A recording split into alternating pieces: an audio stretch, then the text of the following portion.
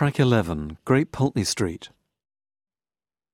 You're now on Great Pulteney Street, with the magnificent building at the far end. This was once the Sydney Hotel, and is now the Holborn Museum. Amy Frost continues the story of Bath's development.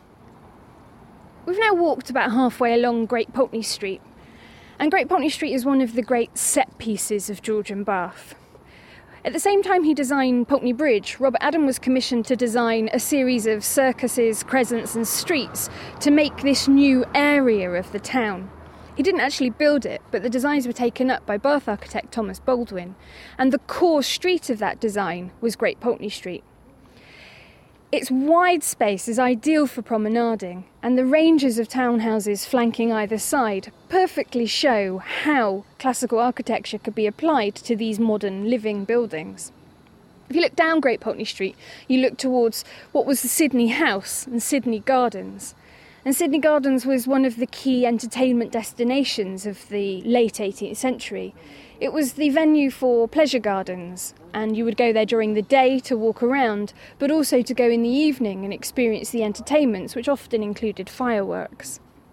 A walk down Great Pulteney Street is also a walk through physically how economically, socially and stylistically Bath changes at the end of the 19th century. The Bath Banks collapse in 1793, and the impact of the Peninsular or Napoleonic Wars on the economy of the city was very strong. People start to go bankrupt, and builders and architects start developing the houses themselves. What you also do is physically walk through how the very strong Palladian style of earlier Bath starts to diminish, and neoclassicism begins to emerge. The difference between Palladianism and neoclassicism is that neoclassicism starts to look at ancient Greece and Rome without the filtering effect of the Italian Renaissance. Buildings start to become cleaner, purer, with less decoration, fewer columns, and much simpler in appearance. This great change in style is also tied up with the rise of Bath as an increasingly middle-class city, where people are deciding to live here.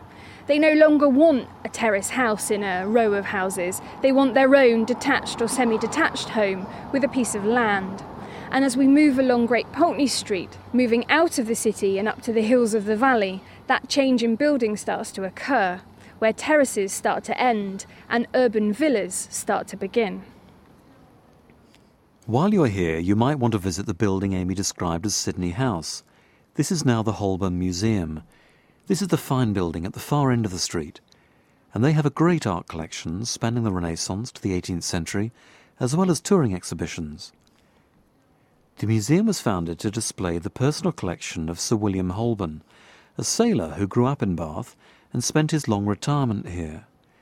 Widely known for his silver and old master paintings, Sir William also collected porcelain, glass, furniture, portrait miniatures and Italian bronzes such as the famous Kneeling Venus, once owned by Louis XIV. We'll end this tour with the next point on your map, location 12 at the Grand Parade. To get there, simply walk back along Great Pulteney Street, the direction you came, back through Laura Place, over Pulteney Bridge, and then turn left along Grand Parade.